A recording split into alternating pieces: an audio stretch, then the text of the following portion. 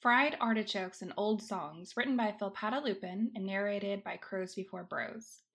This story is rated for all audiences and is posted on hpfanfictalk.com.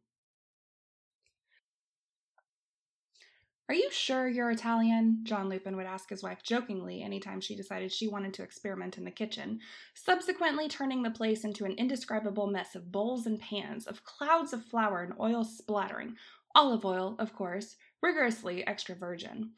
It made for some prime quality stains on her apron and on her kitchen tiles. Usually, Sylvia would reply to those attacks by grabbing some utensil and using it to hit John, who would dodge it and laugh and run away. Sometimes she would simply turn to him, hands on her hips and eyes narrowed, and she would declare defiantly, "You can skip dinner if you prefer, Lupin," before turning back to the stoves offended. Little 5-year-old Remus would laugh wholeheartedly at their antics. He knew neither of his parents was being serious. How could his dad's teases be more than just teases when he knew for a fact his mum was the bestest cook in the world? He loved everything she made, salty or sweet, fried or baked. He loved her on-the-spot creations, but much more than that, he loved her old faithfuls, the recipes she'd imported from her birthplace, that she'd learned from Nonna Lucrezia, and that one day she would teach him, and that he would teach his own children when he'd be all grown up like his dad was. There weren't many things that could give Remus as much joy as the sound and smell of the jowl sizzling, as the sight of his mum humming to some tune only she knew as she beat eggs to make carbonara. He loved observing the process almost as much as he loved tasting the final product.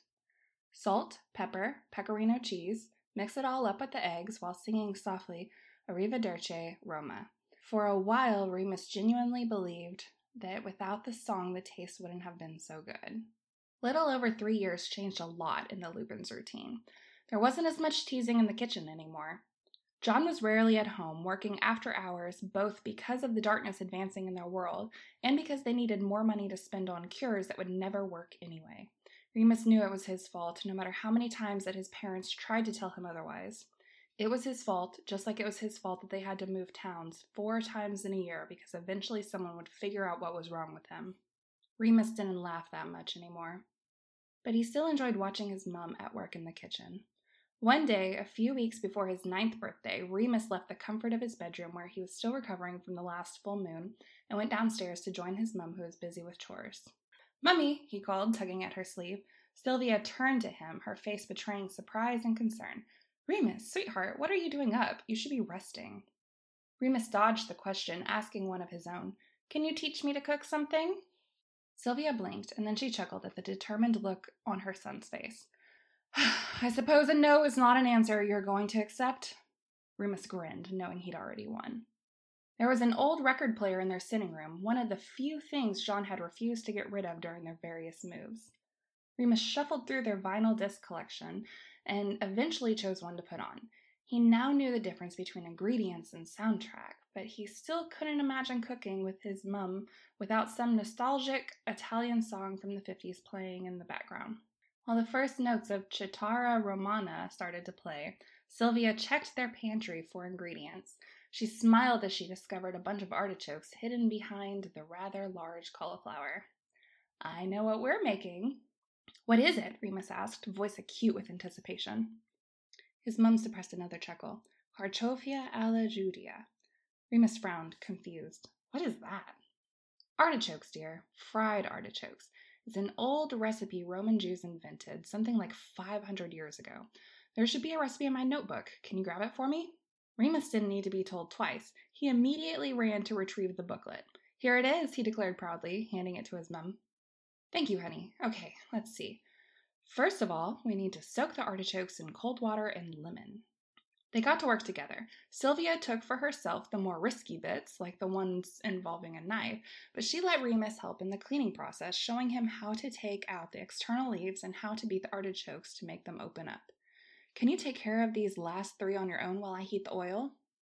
Remus nodded, not really looking at her as he furrowed his brows in concentration. She hugged him and kissed the top of his head, and Remus let out a weird huff, a mix between a chuckle and a protest. Humming along to the music, Sylvia filled a pan with oil and put it on the stoves, waiting patiently for it to warm up. "It's hot now. Are you ready?" she called eventually, and Remus rushed to her, carrying the platter where they had laid the clean artichokes. She picked up the first one with the help of tongs and dipped its head into the pan. "I want to see," Remus protested, standing on his tiptoes. "Go grab a chair," Sylvia replied, amused. The child climbed on the chair, and Sylvia circled his waist with her right arm to make sure he didn't fall over, using the left hand to hold the tongs. Remus stared in fascination as the leaves started to curl up and turn golden. She pulled the artichoke out and laid it on another plate covered in paper towel and let it dry. She picked up another one and handed the tongs to Remus. "Want to try?" Remus grabbed the tongs with even too much enthusiasm. "Slowly," Sylvia recommended, tightening her grip on him for a moment. She cast a shield charm around him, just in case.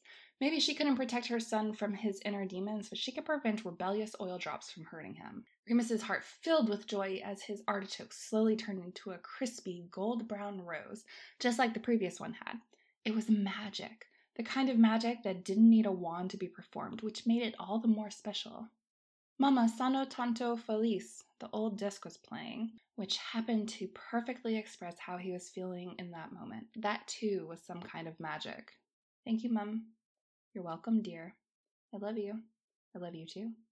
That was when they heard the sound of apparition, and not a moment later John was lying against the doorframe of the kitchen, watching them with mock-stirred expression. "What are you two up to?" Remus jumped off the chair and rushed to his dad. "We made carciofi alla Judia," he declared with a proud grin, butchering the pronunciation in a way that made Sylvia chuckle. "And what would that be?" he asked, walking toward his wife and holding Remus's hand in his. He kissed her cheek and she smiled. "Fried artichokes," she replied, nodding her head toward the already cooked ones. "Oh, they look yummy," and he removed one of the leaves and shoved it in his mouth. Okay, this isn't that bad," he declared jokingly once he finished swallowing. "I helped," Remus pointed out excitedly. "He did," Sylvia confirmed. "Your son has what it takes to be a great chef." "I had no doubt," John replied, shuffling Remus's hair. Then he reached out for another leaf. "John Edward Lupin, you are going to wait until we all sit at the table."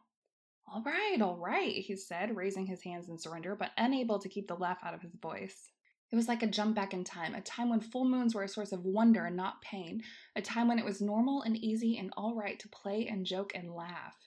The family sat together around the dining table, just enjoying the food and the carelessness of the moment. Remus munched happily on the crispy leaves. It was like eating chips, only better because of that bitter hint that made you appreciate the sweetness all the more. In the background, covered by the family relaxed chatting and almost forgotten, the old disc was still playing a happy and carefree tune. Voglio vivere così, col sole in fronte, e feliz canto per me.